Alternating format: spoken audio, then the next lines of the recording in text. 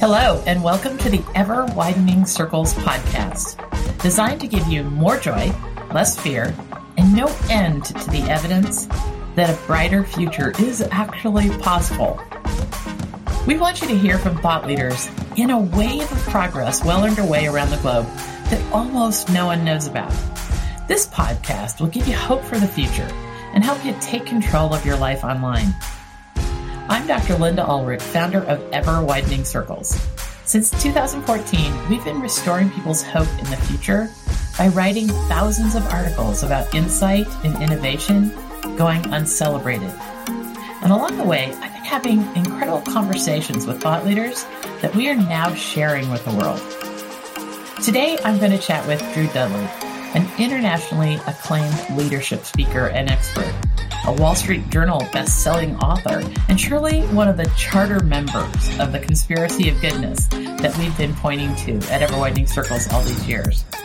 Drew and I became friends years ago when I wrote an article about an amazing TED Talk that he gave years ago with over 5 million views now. It's called Everyday Leadership, and I often refer to it as the Lollipop Moment TED Talk. Once you dive into it, you'll know why, and the moniker will become a placeholder in your mind for the inspiring moments in your life that you can cause for others or that others have helped you with.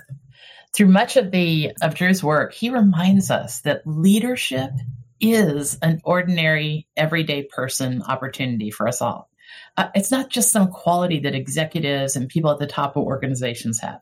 What Drew's work has taught me personally is that we all have the power to lead in everyday moments, like being the person who compliments and thanks a cashier at a grocery store, like being the one who thanks a janitor at our kids' school, like buying a person who's in an irate mood at the coffee shop a Danish. They're actually, and quite obviously, hurting. So Drew, I couldn't help but run on about you. You are such an amazing person in my life and countless others. So welcome and help me finish introducing you. Tell me what you think of the work you're doing. Oh, Linda, admired by the people at her home and work. Linda, now she has to interview a Canadian jerk. Linda. Linda. I forgot to tell you that Drew is Canadian. A little bit of Canadian tribute there. We're going to throw in Canadian band lyrics the entire interview and see who can catch them as little Easter eggs. Linda, it's wonderful to be talking to you today from the mountains. As I look out, I'm in a great mood because I'm out staring over this magnificent mountain vista here in British Columbia, Canada. So I'm so thrilled to get to chat with you. And I was singing and I forgot your question. Well, if you get the opportunity, what do you tell people about your work? It's so extraordinary.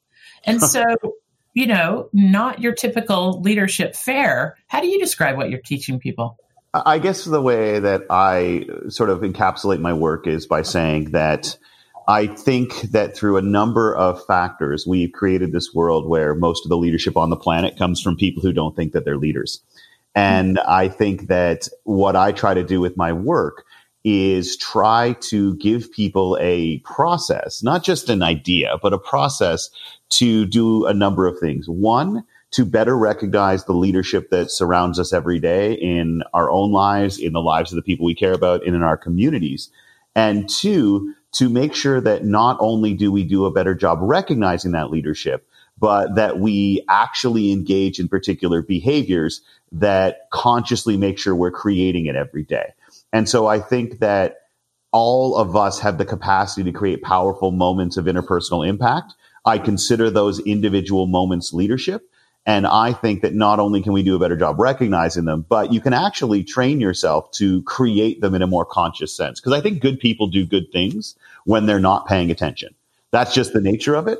My point is that I think we can come up with a process that makes it a lot more likely we'll pay attention, and then we'll do it more often. So my idea of leadership is that we need to stop evaluating it based on accolades and achievements over time, and instead boil it down to what I think is at its core, which is everyday behaviors. And so my work really focuses on saying, look, we need to broaden our definition of leadership. We need to recognize that it exists in moments and not titles and influence.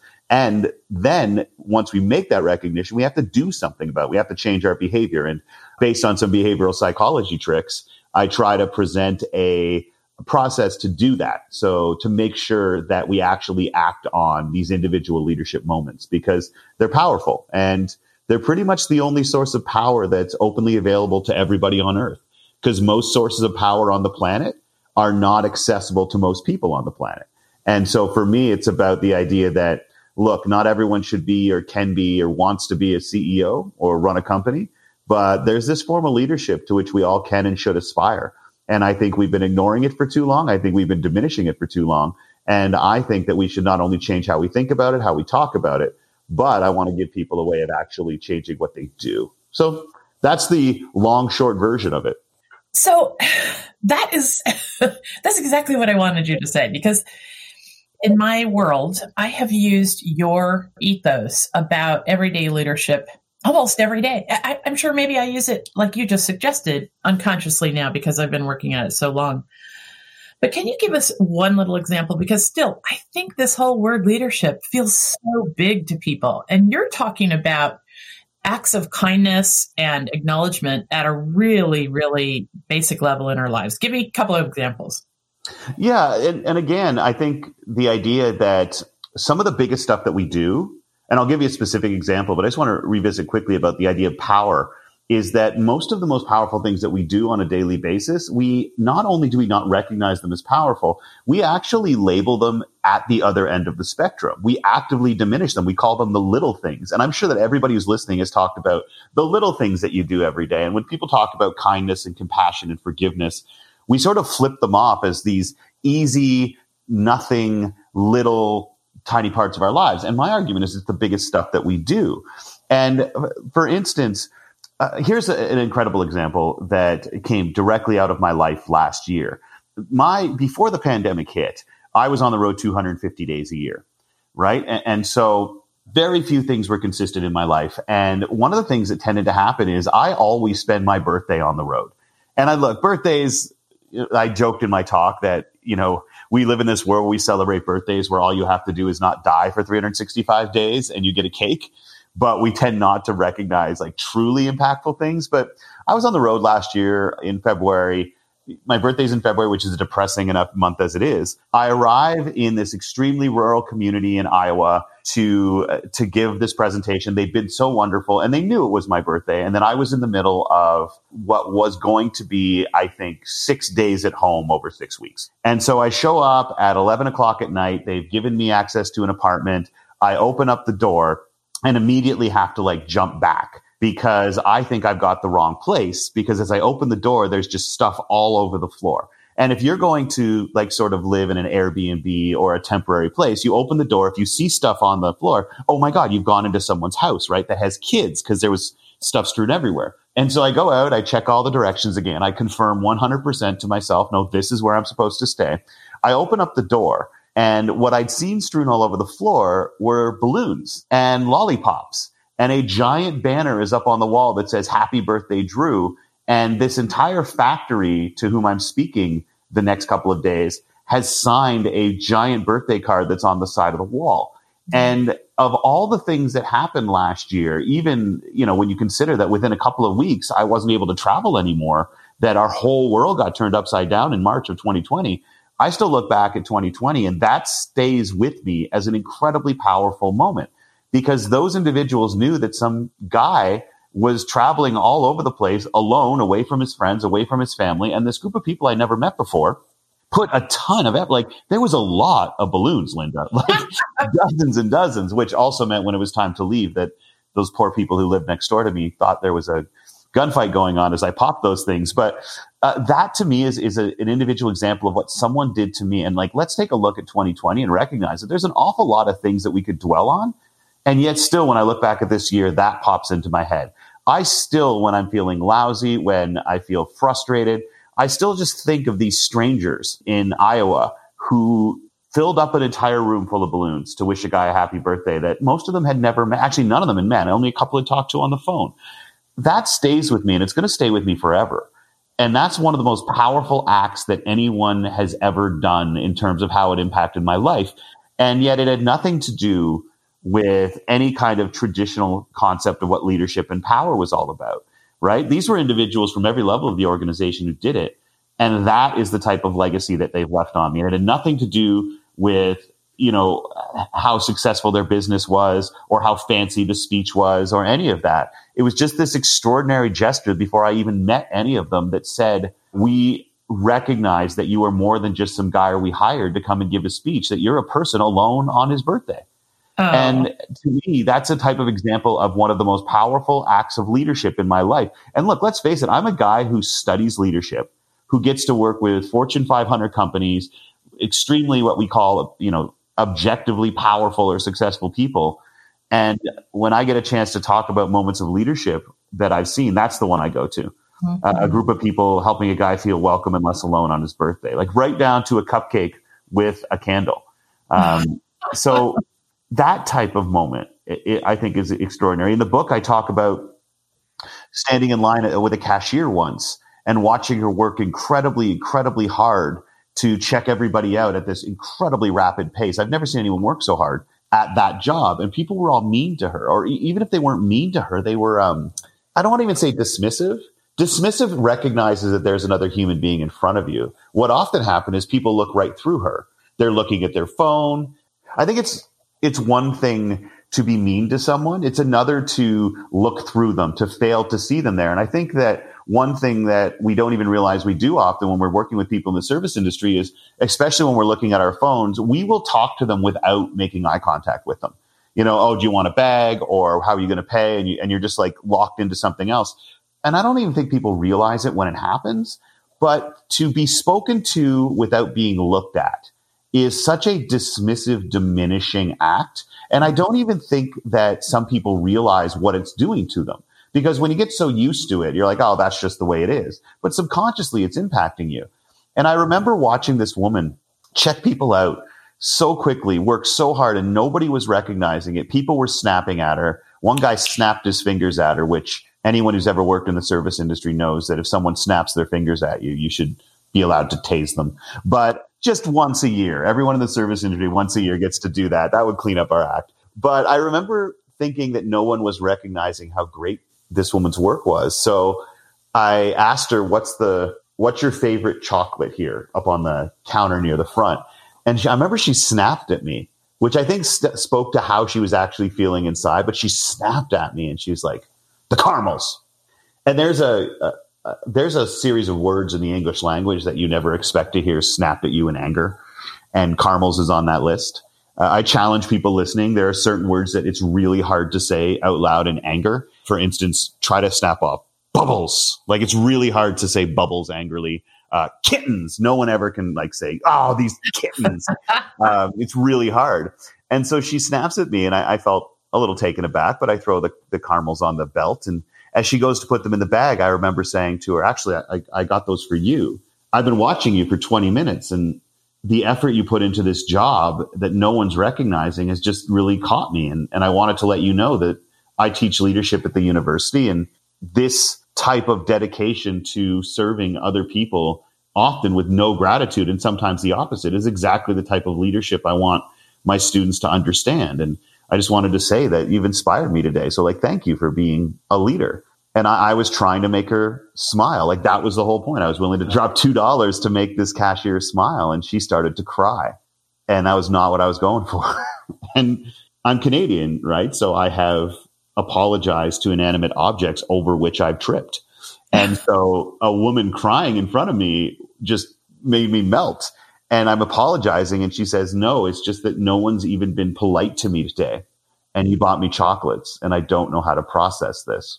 And to me, that individual moment, I started to realize had a much bigger impact on people than speeches I've given or books that I've written, which I hope have had an impact. But in that moment, and what it really stuck with me, and I leave this to your listeners as well, one of the tricks that I try to use for days where I'm feeling blah, but still want to put a positive energy out in the world is there's something that comes imagine if right before you met someone for the first time, someone pulled you aside and said, not a single person has been nice to this person today. Not a single person has seen them. Not a single person has been polite. Just wanted to let you know that. There's an instinct in almost all of us to know that if we're dealing with someone who hasn't had a single moment of kindness all day, there's an urgency within us almost to create one, because there's an excitement that comes from saying, oh my gosh, I could be someone right now who does something good. And so what that woman said sticks in my head now every chance I can. When I interact with a new person, I just think to myself, I don't think anyone's been nice to this person all day. I have no evidence for that, but it makes you change the way you treat them. And so that's a long, long answer. I know I love telling stories, but that to me is where leadership lies. Of all the people I've met and all the things they've done and all of the extraordinary stories that people have been kind enough to share with me, it's stuff like that I think sticks with us. And that's power. And we need to stop calling it little. And we need to embrace that it's powerful, because the world has systematically excluded many people from sources of power on earth. But nobody can take away our ability to choose in an individual moment to change the course of how someone views the world, even for a second. That's extraordinary power. And in a world that is making us often feel powerless, economically, culturally, within what's going on with COVID, I think it's really important to remember that while the world and our jobs can create situations where we're not always in charge of what we get to do every day, we're always in charge of who we are. And it's so easy to lose sight of that. And it's so easy to become cynical and disillusioned. And I've been battling with that hard over the past few months, but nobody gets to take away who we are. But we can. Nobody else gets to take away who we are, but we can choose to act like less than we want to be. And I think we have to consciously work hard not to. Yeah. And, I think that I noticed I wrote a book during the pandemic called Happiness is an Option. And I start the book with some stories about people doing the little things and us being better about noticing them in the beginning of the pandemic. I think there was about a 2, 3, 4 week window where we saw a lot more of the best in each other. People were more complimentary. They were more patient. This is who we are. The advent of the internet and the craziness there does not change that we are doers, givers, and helpers. So you've done a great job in the beginning of this interview, giving substance to the very, very, very practical things that people can find in your book. I'm holding up a book here, one of my favorites. It's called This Is Day One, A Practical Guide to Leadership That Matters. And this is Drew's book that I have probably 24 stickies in and constant dog ears and annotations all through. That book is really something if you want a practical guide for living a life that makes you appreciate the fact that we each matter in the lives of others by exactly the kind of examples that Drew just gave. So, Drew, day one is both like a why. It's so full of stories, like the ones you told, so full of stories. And Drew is an amazing storyteller. So it's a page turner just from a storytelling stage, but it's also a how. Like a how-to help us, enjoy opportunities for leadership in our everyday lives. Because there was no better expression than very often a gift of giving is as much a gift to the receiver as it is the giver. So help us imagine. So first of all, there's the book. This is Day One. You must get it. It's a perfect antidote for the kind of discord that we're all feeling, because we can, as Drew said, really have a powerful impact with measures that seem very simple in other people's lives. And take us there. Can you help us with your big, audacious way that you think a new era would look like if people knew more and really thought more about everyday leadership? What would it look like around our dinner tables or boardroom tables? That's an interesting question, because it's the interesting thing about the book, or really as I've started to think more and more and sort of pick apart my own ideas, because I think that I was taught relatively young that the key idea is to pick something to stand for and believe in this world, but never let go of the idea that one extraordinary 30-minute conversation could change what you believe. Mm-hmm. And I think that one of the ways that happens, and a lot of my great teachers have taught me, is that you should spend most of your life trying to prove the stuff you think wrong. And they're like, it's really, really frustrating. But what happens is you discover that so many of the things that you believed are flawed or not necessarily true. But the few things that remain that stand against your onslaught of your own personal questioning are the ones that you can have great faith and truly believe. There was a great professor that I spoke with as part of the leadership program at U of T, who taught the Moral Leadership Project at New York University. And she said that you've got all these people coming in talking about how that everyone's opinion is valid and I don't want to take a stance because I know there are people who disagree with me. And she said, here's the problem. All of you are coming in believing that being open-minded means not taking a stand on something. But in fact, what open-minded means, you have to go through this world saying, this is what I believe and this is what I stand for. But always remembering that at any moment, a 30-minute conversation could change your mind. And ultimately, I think that's what stands in the way of communication between people now sometimes, is that we decide this is what I believe and then never question it. And so it's interesting. A lot of my work is focused on our individual understanding of ourselves and what leadership means. And so it's odd when you ask, like, what would the world look like? Because it's very strange. My work focuses very much on the individual. And collectively, if each individual person takes a look and says, my role every day is to stay true to my values, but not just talk about them and not use them to attack other people, but simply to create proof every day that I actually live these values. I think what would happen was, on a global scale, if individual people make a commitment to behaving in a positive way every day, obviously the global impact is massive. But I actually very rarely step back and do what you just did, which is, let's envision what happens if. For me, it is so hard and such a rabbit hole to start worrying about what other people are doing and how it fits into it, that it pulls away from your focus on doing what you have committed to doing. Right. And I think that so much of the stress that we see against one another these days often comes because we're concerned with how other people are behaving more than we are with ourselves. And we start focusing on the stuff we can't change instead of the stuff that we can. So I think that the biggest thing that I would love to see is for people to be a little less worried about what I call the scariest moment in our lives, is that moment between the time that the screen turns off, your TV, your computer, your phone, your iPad, whatever, and you fall asleep. Like, it kind of surprises me how many people fall asleep watching television, looking at their iPad, texting on their phone. And I started to realize it's because we're really scared of the time between when the screen shuts down and we fall asleep, because in those moments, the only thing you have are your ideas. The only thing you have are your thoughts.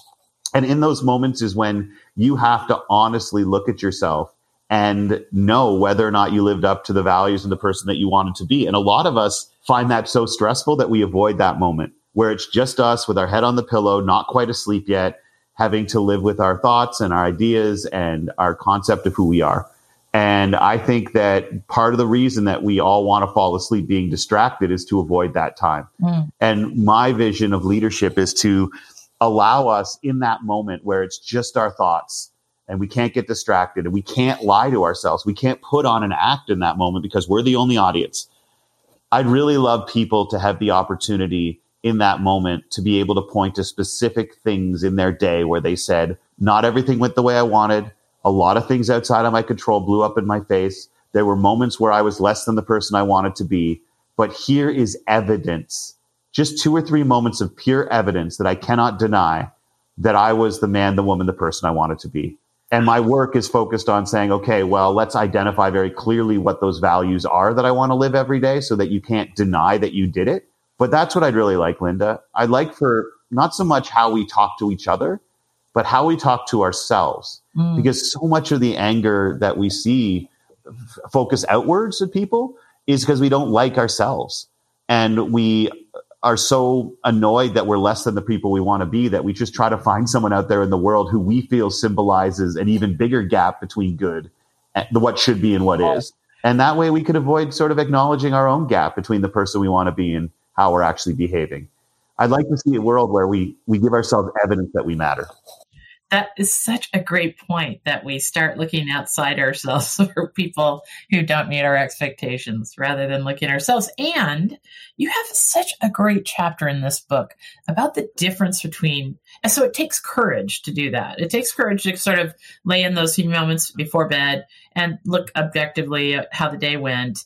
And sometimes it takes courage to celebrate the moments that we were at our best too, because people have such negative head talk.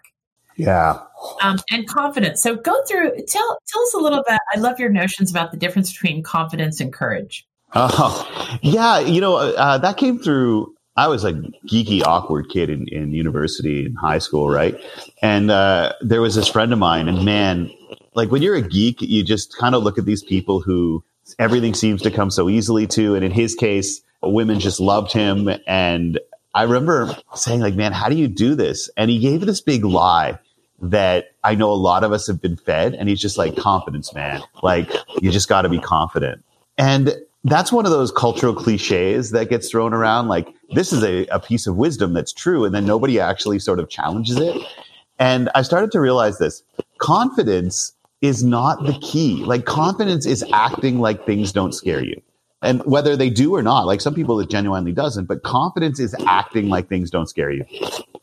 And that means that you can be confident without ever doing anything. You can just act like things don't scare you, but you don't actually have to take action on anything. It's all about how people perceive how you respond to something. Courage, on the other hand, is recognizing that something does scare you, that there's the possibility of loss, and taking action anyway. Because courage only exists in the face of action. Courage only comes into existence when there's a possibility of loss and you do something anyway. So the difference between confidence and courage is that confidence does not require action. It can exist in the absence of action for an indefinite amount of time. Courage is only a thing when you've done something. And so for me, it's not confidence that truly sets leaders apart. It's courage, the willingness to take action when there's the possibility of loss. And confidence is often simply acting as if you're willing to take action, but you never have to.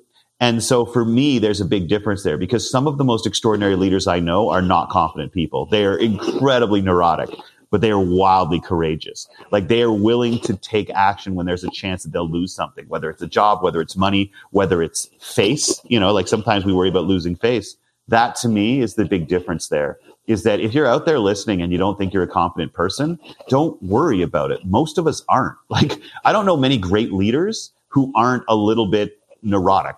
You know what I mean? Because they're always worried about whether they're doing the right thing. The leaders you want to avoid are the ones who are completely and totally confident, because it means they never question whether what they're doing is the right thing. They simply believe it.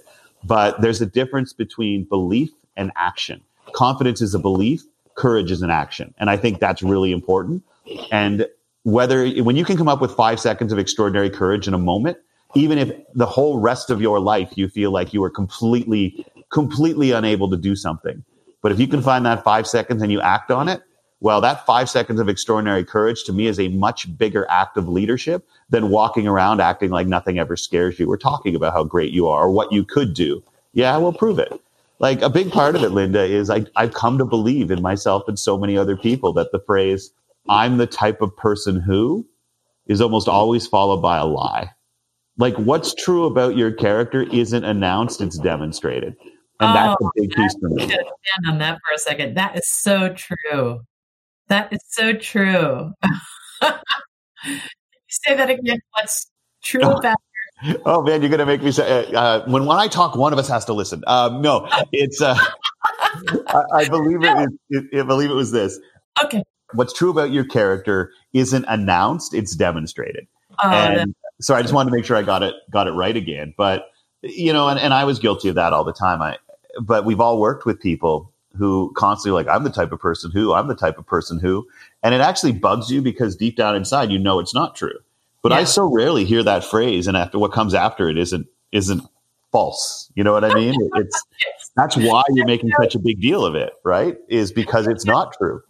It's so true. It's just such a great way to sort of think sideways. That's what I love that runs all through the book too, Drew, is that you come at things, in a sort of diagonal way sometimes. Like, for instance, this whole courage notion, it sounds like, we're always doing hard things. But you tell some great stories about having the courage to just ask for what would be fun or what you wanted. I mean, courage can bring a lot of fun into your life too. You've talked about backstage passes and rides in police cars stuff. Well, I didn't take a ride in the police car. Well, I have, but then I quit drinking. But they, I wish I was kidding. But ultimately, yeah, the idea being, I talk a little bit in the book, and if you're listening to this and you want to go get inspired some more, which I know is the whole point of the podcast, there's a great TED Talk called 100 Days of Rejection by Jia Zhang. And there's a book he wrote called Rejection Proof, which I also recommend highly. And I learned about this process that he teaches in this book called Rejection Therapy. I learned about it from a couple of really successful entrepreneurs who basically said, well, we dedicate one day a month to try to be rejected as many times as we can in a 24-hour period. They're just like, that's our whole purpose that day, is to have people say no to us. And he's like, we walk into Subway and say, can we make our own sandwiches? Jia talks about walking in and asking for a burger refill. If the restaurant allows for free refills, ask for a burger refill. They're just saying, pick these things that they go up to cops and they say, can we shoot at stop signs? Like in that comedy Superbad. Right. And they said, what we found was, and they're right, because I started doing it too. What they found was, one, you're not rejected as often as you think you're going to be. Two, when you're rejected and you expect it, it has no impact on your self-worth. And three, and this, again, may be a very Canadian thing, but when you're rejected, you are almost always offered something better than what you currently have. And they said, that's where the cop car came in. They said, look, no cop ever let us touch their gun. But two of them did let us drive the squad car around. And so I adopted that philosophy as well. I use it through a question. And look, we're not even going to have time to get into the whole psychological underpinnings of the day one approach. But part of the fundamental piece is that questions are actually a more effective driver of human behavior than orders or goals, right? So asking someone a question about a behavior is more likely to get them to do it than telling them to do it or asking them to do it. And so one of the questions that's a part of my life for courage is, what did I try today that might not work, but I tried it anyway? And as a very quick recap to anyone listening, the whole idea is that your brain hates unanswered questions so much that when a question is put into your brain as an expectation, it will experience really powerful psychic discomfort until it answers the question. The brain hates unanswered questions. It will seek an answer consciously and then unconsciously. And if it can't find one, it makes one up and convinces you that it's right.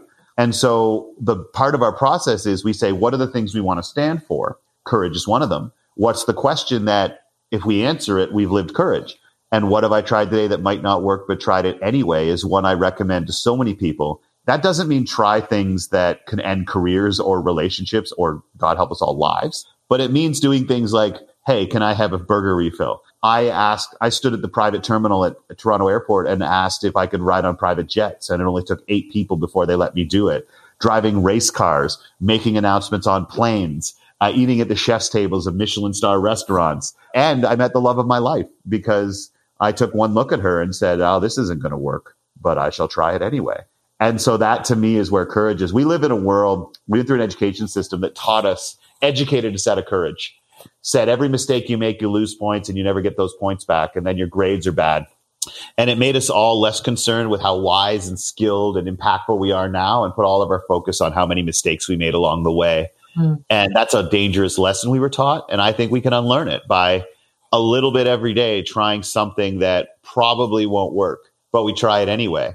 And it's also not only a reminder of our courage, but as we watch individuals find a way to say at least a partial yes to things that all of us know they have every right to say no, to which they have every right to say no. It reminds us, one, of our courage, but also of the fact that most people want to say yes to other people. And I think that's something worth remembering.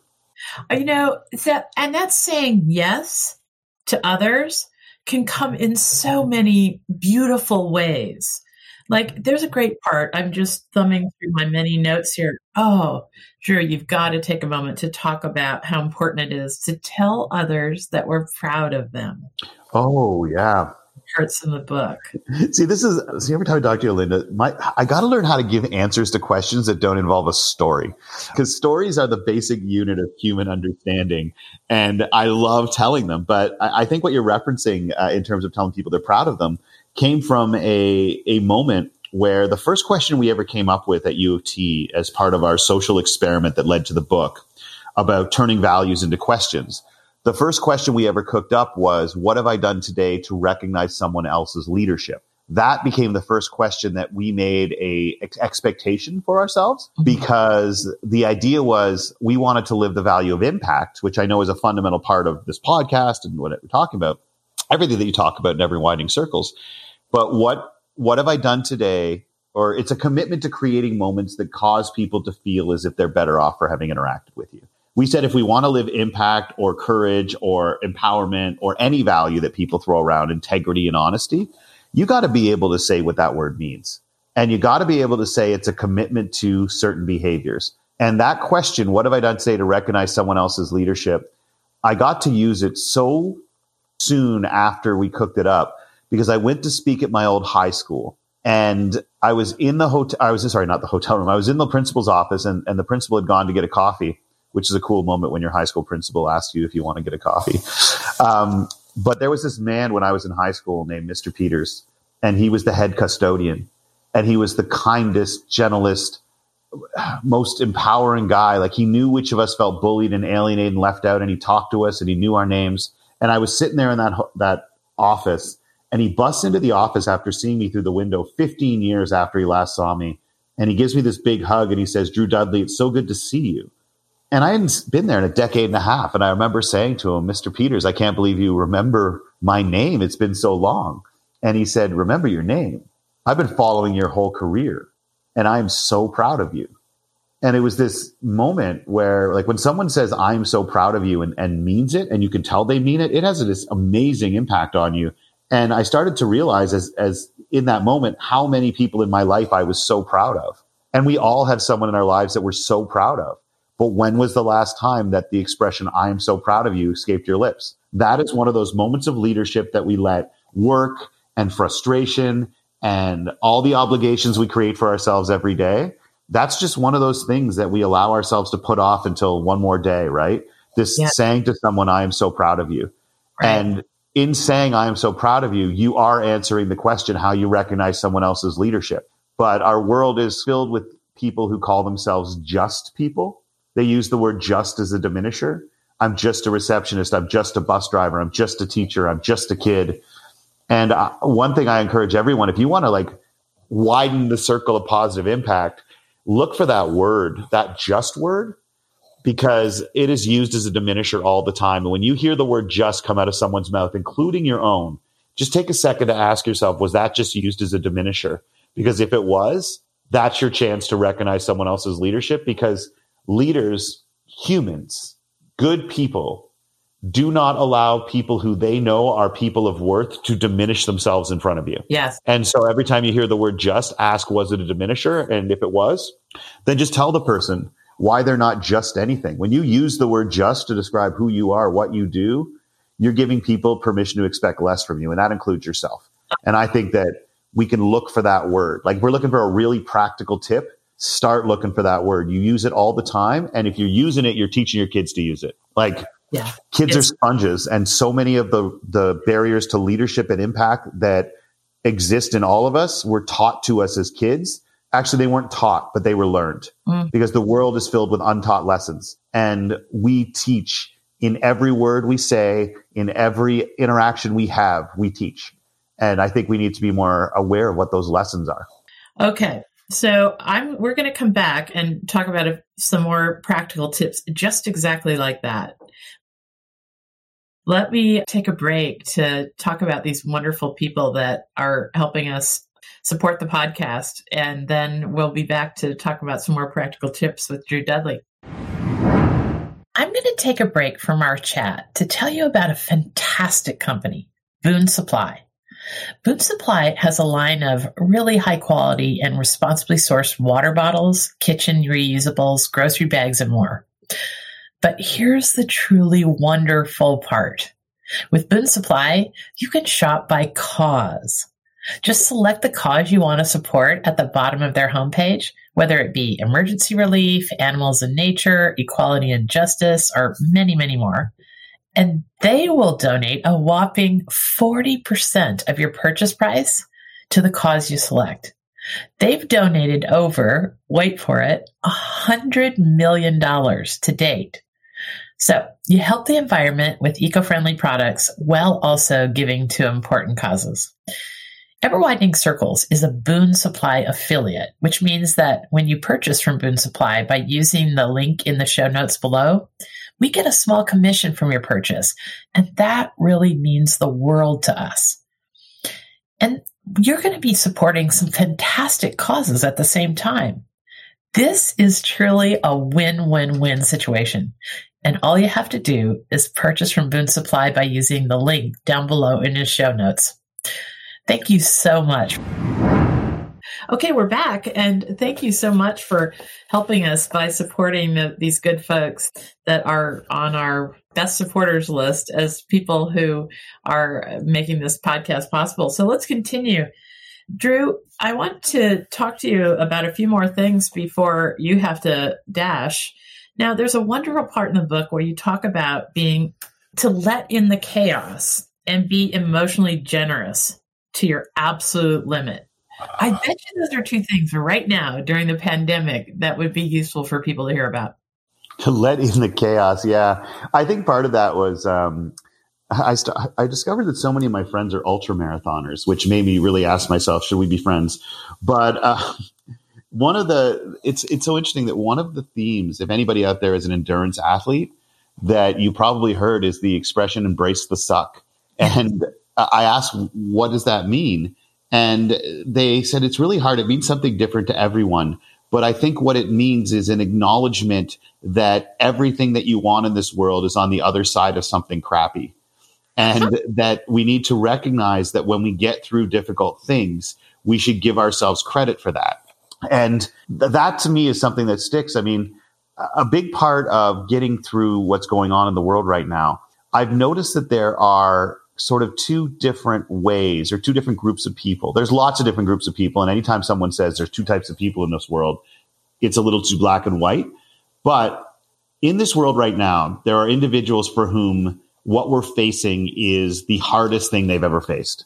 And then there are individuals for whom this is not the hardest thing they've ever faced, which is not to say that it's not incredibly difficult to find our way through all of this.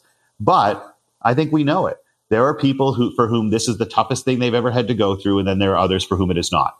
And I have discovered that for those for whom this is not the worst thing they've ever faced are handling it better.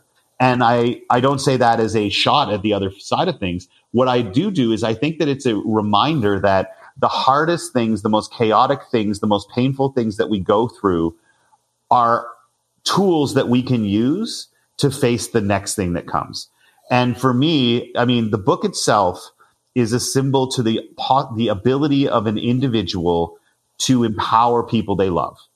My book was in a bottom drawer. I wrote it, and for a year, I then hid it from myself mostly, but just the whole world. It was in a bottom drawer. And then my girlfriend at the time found it, read it, yelled at me because it was in a drawer, and made me promise to publish it, or at least try to get it published.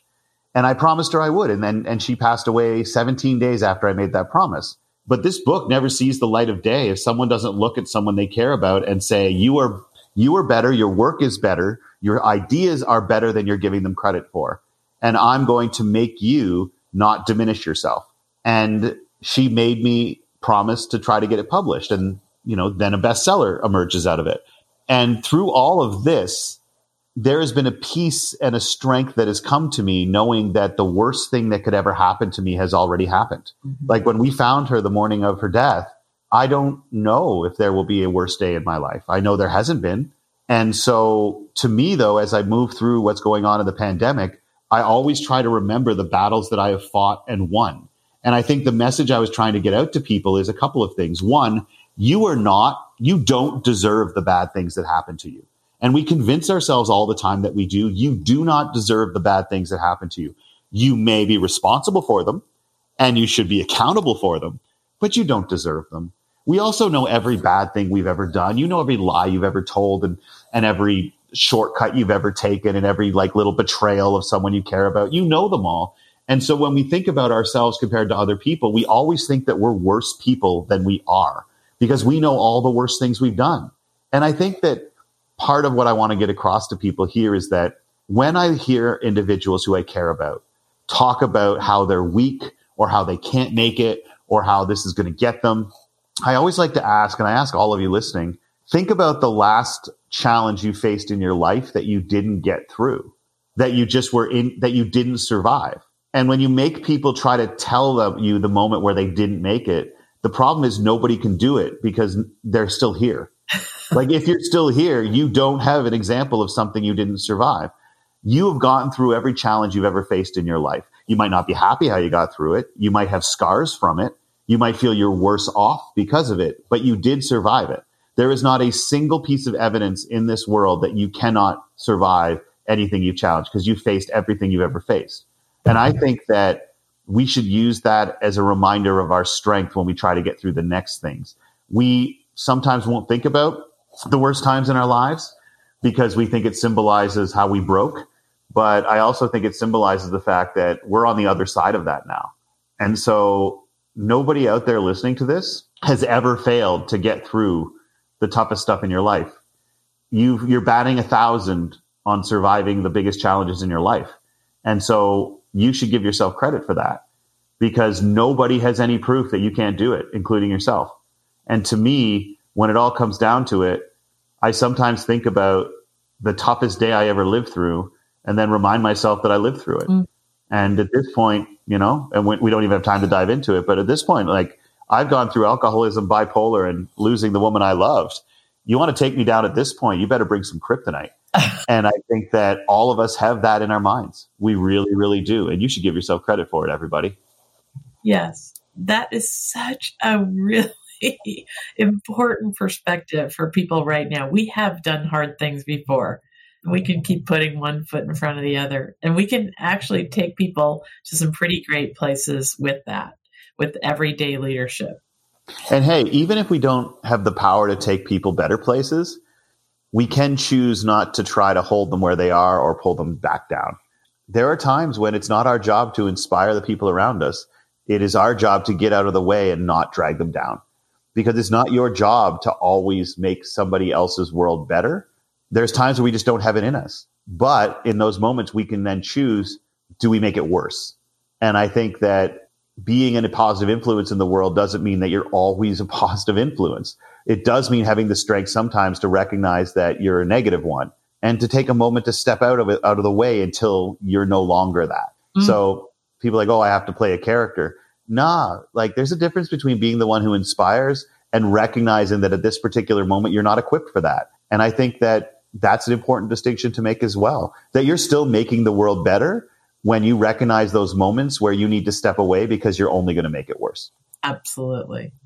That is the other half, right? That is the other half to knowing what to do next.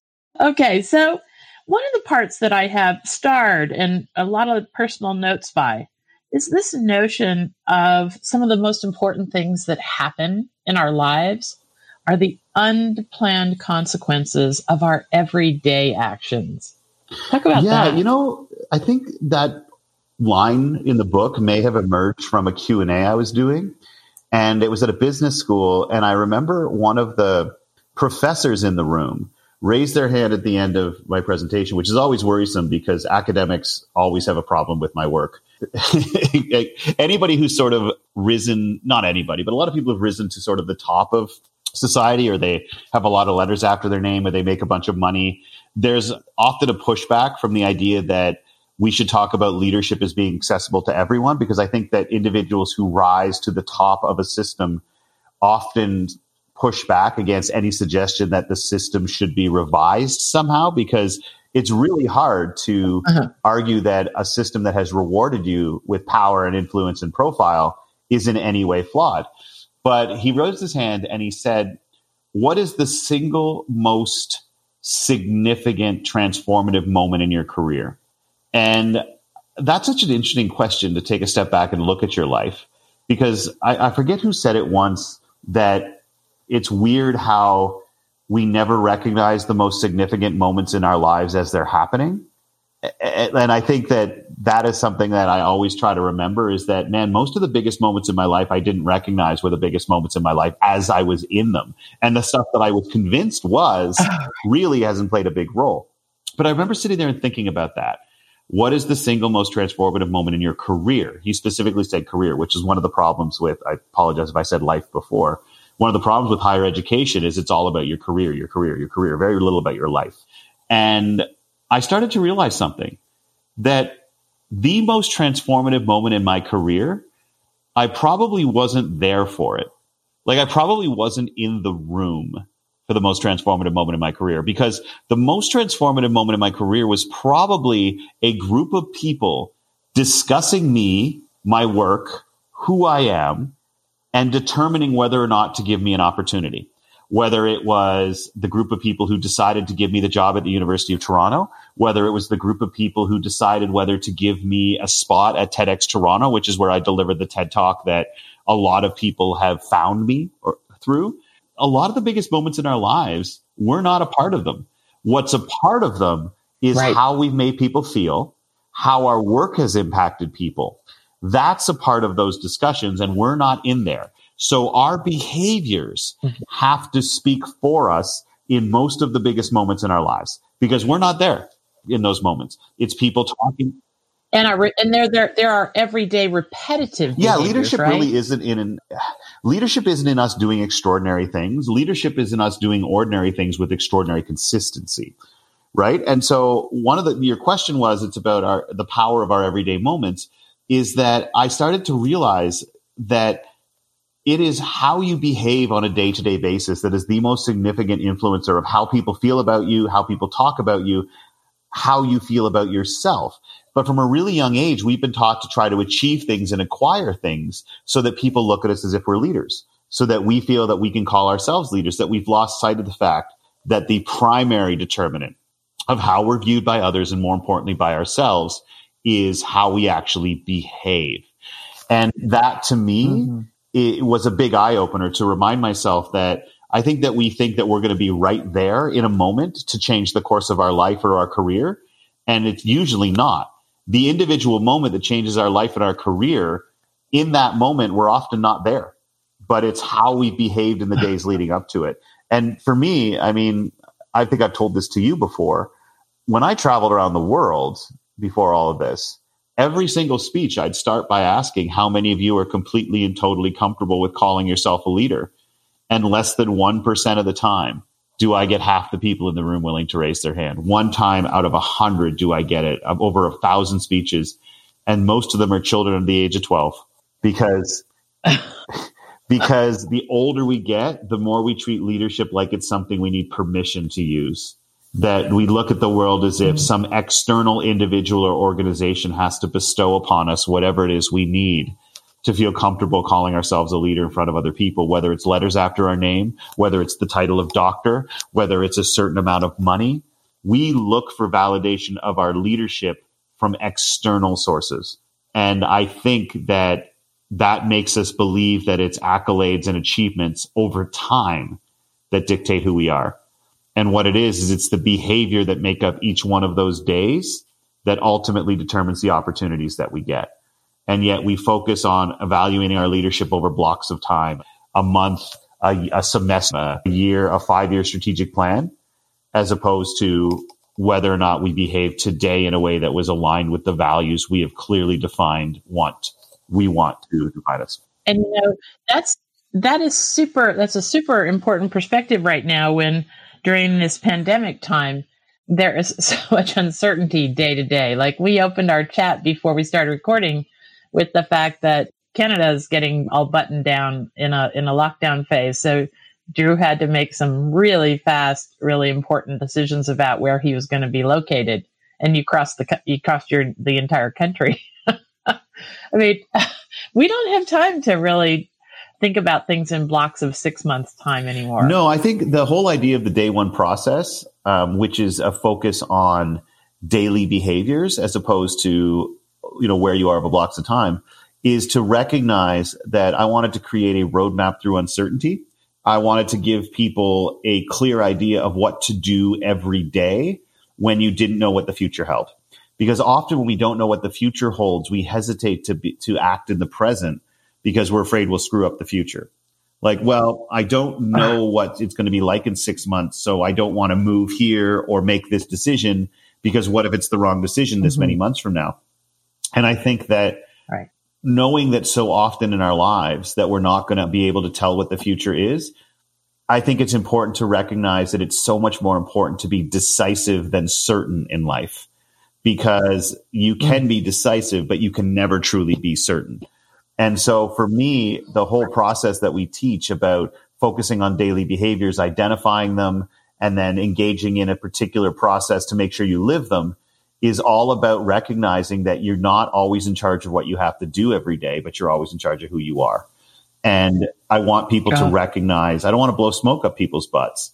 You're not always in charge of what you have to do. Sometimes you're a student and you're young and your parents control your life. Sometimes the economy is going to limit your options. Sometimes a pandemic's going to come out of nowhere and take away a lot of your options.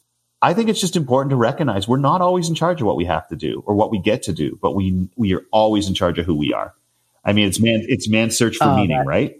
And that to me is a key piece, is I wanted to give people a roadmap through uncertainty so that you may not know where you're going to be in 6 months, but at least you know what to do today. So when that unknown future arrives, you know you can be proud of the person that you are. And that is determined by how you behave each day.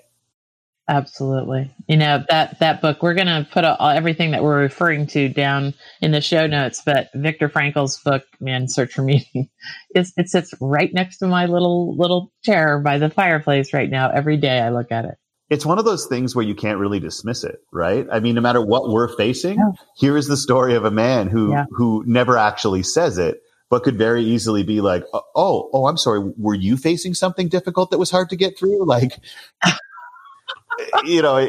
there's fewer and fewer people who've lived through the Holocaust still alive, but some of them have to look at the pandemic and be like, everybody, you can do this. Like, and you have a lot more control over your behavior in it than we did with the difficulty thing that we went through. You can't compare pain to pain, because anything that's worse than what you're used to is pain. And we shouldn't evaluate one person's pain versus another. But what I look at when I read Viktor Frankl's work and the work of many other individuals who've gone through very difficult things is there is this constant central theme that says we did not allow what we could not control to convince us that we couldn't control anything. And I think that's a powerful thing. That is such a powerful thing for this moment. And by the way, I've mentioned them before. We have these great folks that edit the podcast, and they will put that and other great quotes from Drew and anything we reference down in the show notes below. So Drew, before we wrap up, I just have to ask you about this whole concept of plan to matter.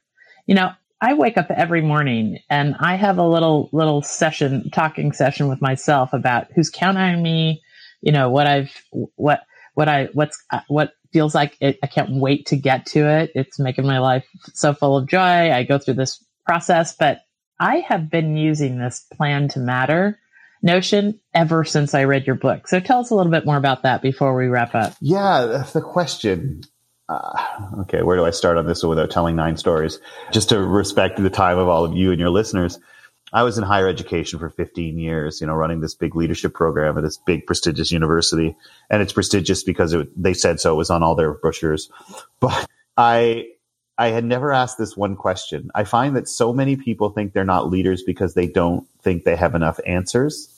And one thing that's become very clear to me is that the best leaders are not the ones who have all the answers. They are incredibly good at asking a particular type of question. And it's the type of question where the person being asked learns more than the person doing the asking. And my favorite example of one of those questions, the type of question that when you ask it, the person who hears the question realizes what they don't know. And as we talked about earlier, the human brain does not like becoming aware it doesn't have an answer. And so it will desperately seek one. So if you can ask someone one of those questions that sends them on a mission to find an answer, you can often help people grow much more than if you tell them something. And I accidentally asked the most powerful version of one of those questions I ever had to this really brilliant student.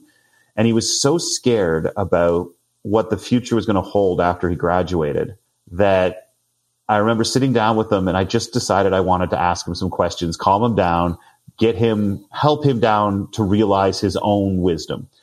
And I asked him a question I had never asked a student in 15 years of higher education. I just looked at him and I said, well, okay, Kyle, man, why do you matter? And I just figured we'd start there. He mattered so much to so many people. He was such an incredible force in the world, on the campus. And I said to him, why do you matter? And looking back now, I realize how strange it is that it took a decade and a half of working with students before I asked one that question, why do you matter? And I didn't know at the time what it did to people. And he blinked at me twice and then slowly says, well, I don't yet. That's why I'm working so hard. And I think that's an unacceptable answer to get from anyone that you care about. But I started asking other students and I was getting the same thing. They couldn't give me an answer, or they gave this diminishing one. And then I started asking my colleagues and then people who outranked me, quote unquote. And then I started traveling around the world and asking hundreds and hundreds of people this question, why do you matter? People who are by every objective measure wildly successful. And 95% of the people I asked either could not give me an answer, or the answer they were giving me, they were clearly making up on the spot. And I had to start asking myself, how can we claim what we're delivering to people in this world is an education when some of the most dynamic and driven and compassionate and kind and well-educated people on the planet can't answer why do you matter because no one's ever asked them before. And so I'll tell you something here. If you're listening to this, clearly if you hear this, you're listening to this, but you know what I mean. If you have kids, go ask them that question, because there's a difference between how a kid under the age of 5 answers that question and everybody else on the planet does. Because if your kids are under the age of 5, they give you the most wonderful, heart-melting, wholesome, no pretentious answers to why do I matter. But when we send our kids off to school, and the education system is so empowering and so important, and so liberating, but can also be very, very dangerous because it has these untaught lessons. And one of those untaught lessons that people learn very early is why you matter isn't up to you to determine. It's supposed to be evaluated externally. And so most of us spend 20 of the most formative years of our lives in that system. And that's a lesson that we never unlearn, that why you matter isn't up to you to determine. And so what I encourage everyone, the question, why do you matter? I think 1, we don't get asked enough. 2, we believe it's not up to us to determine, so we don't ask ourselves. But I think that a big part of the reason we struggle with it is because we hope to matter and we hope to lead and we hope to make a difference. And I think that hope is a wildly powerful force. And I think that the entire purpose of Ever Widening Circles is obviously to foster hope by pointing out the things, the behaviors of people that give us hope. Hope is such a powerful force, and you should foster it in the people that you care about and everyone that you touch. But hope is a terrible strategy. And if you want to matter and we want to lead and we want to make a difference, we have to plan to matter, plan to lead, and plan to make a difference. And the whole idea of day one came when what I was teaching at the university in terms of leadership theory started to meld with actual experiences in my life. And this man said to me once that he approaches every day of his life as if it is his first day of work, because there is an inherent humility, forgiveness, and commitment on your first day. And I've had so many day ones in my life. Day one of starting my own company. Day one of going from 320 pounds to 100 pounds lighter. Day one of no longer hiding that I'm bipolar and wanting people to recognize that, yeah, we live in a world that equates mental illness with mental weakness, but I don't have a good life for someone with mental illness. I have an amazing life. And I had day one of a life without alcohol. And I'm powerless over alcohol. But one of the things that I learned in recovery is if you don't want to have a drink for the rest of your life, you have to choose not to have a drink today. And all that matters is how you behave today. Because what that does is it means that you can't rest on your laurels of what you've done in the past. For me, it's like, well, I haven't had a drink in however many years. But that doesn't mean that I just get to cruise through today. It's the same with, have you been compassionate? Have you been kind? Have you been the person you want to be for every day for 5 years? None of that. You don't get to rest on that laurels. You got to do it again today. But it also means that you can't be intimidated by all that's still to come. Like, I have an addiction to fight with every single day. And I hope I have thousands of more days in my life. And the thought of fighting this fight every day for thousands of days is overwhelming. It makes you just want to quit right now. So you can't think about how many days are still to come. All you worry about is, did I do it today? And if you treat every day as if it's your first day of recovery, all that you have to worry about is, did I do it today? And to me, our leadership and mattering is the same thing. So I guess it's a long answer, the why do you matter? But I'll close with, I guess, this. My work is focused on giving people a series of questions to answer every day. And those questions are tied to the values that they claim they want to stand for. And I help people figure out their own values and create their own questions. But if I was going to encapsulate the why we matter piece, what we've adopted is this philosophy. And I encourage all of you to think about it too. Imagine if every night before you go to bed, you have to prove you deserve another day on this planet. Not at the end of a semester if you're a student, or a year, or a 5-year plan. Every single night before you go to bed, you have to prove you deserve another day on this planet. And to prove it, you have to pass a test. And for me, that test has 6 questions, each one tied to a core value. I got to get 3 questions out of 6. And only if you get 3 of those questions out of 6, do you get another day on this planet. But you're given the questions in the morning. You have to have answers to a bunch of these questions by the end of the day to earn another day, but you're given the questions in the morning. If that was our reality, those questions would be non-negotiable. Like, we wouldn't answer them between meetings and emails and picking up the kids. They would drive our behavior every day. And because my questions are tied to the values I want to define me as a person, that philosophy, what it does is it demands that you prioritize your to-be list above your to-do list. And I think it's hard for a lot of us to recognize that it's been a lot of years for some of us since we can honestly say that most of our decisions have been driven by who we want to be ahead of what we have to get done. And I'm not saying you have to choose one over the other, but I am saying that we need to be more conscious about making sure that in the course of finishing our to-do list, we have to make sure we live our to-be list. Because right now, I think we choose one over the other, as opposed to making sure that we find a way to live our to-be through our to-do. Mm-hmm. And the idea of the leadership test, the day one process, everything in the book, is to make sure that every single day you recognize, you're not always in charge of what you have to do, but you're always in charge of who you are. And as long as you answer some of these questions each day tied to your values, then even when everything outside of your control blows up in your face, you can point to these moments and say, but I mattered right here. I mattered right here. It's about giving yourself evidence that you matter, because right now, most of us ignore most of the evidence we create every day. And I think that's so important. And so that's what the leadership test is about. Saying, these are my values. These are the questions tied to them. And every single day, even if everything outside of my control blows up in my face, I can point to these 2 or 3 moments where I was like, but in this moment, I was the type of person that I wanted to be. And I think right now we sacrifice that to be the type of person who gets it all done. Well, I just think that your book would be so timely for a lot of people who are reassessing exactly these sorts of things that drive us.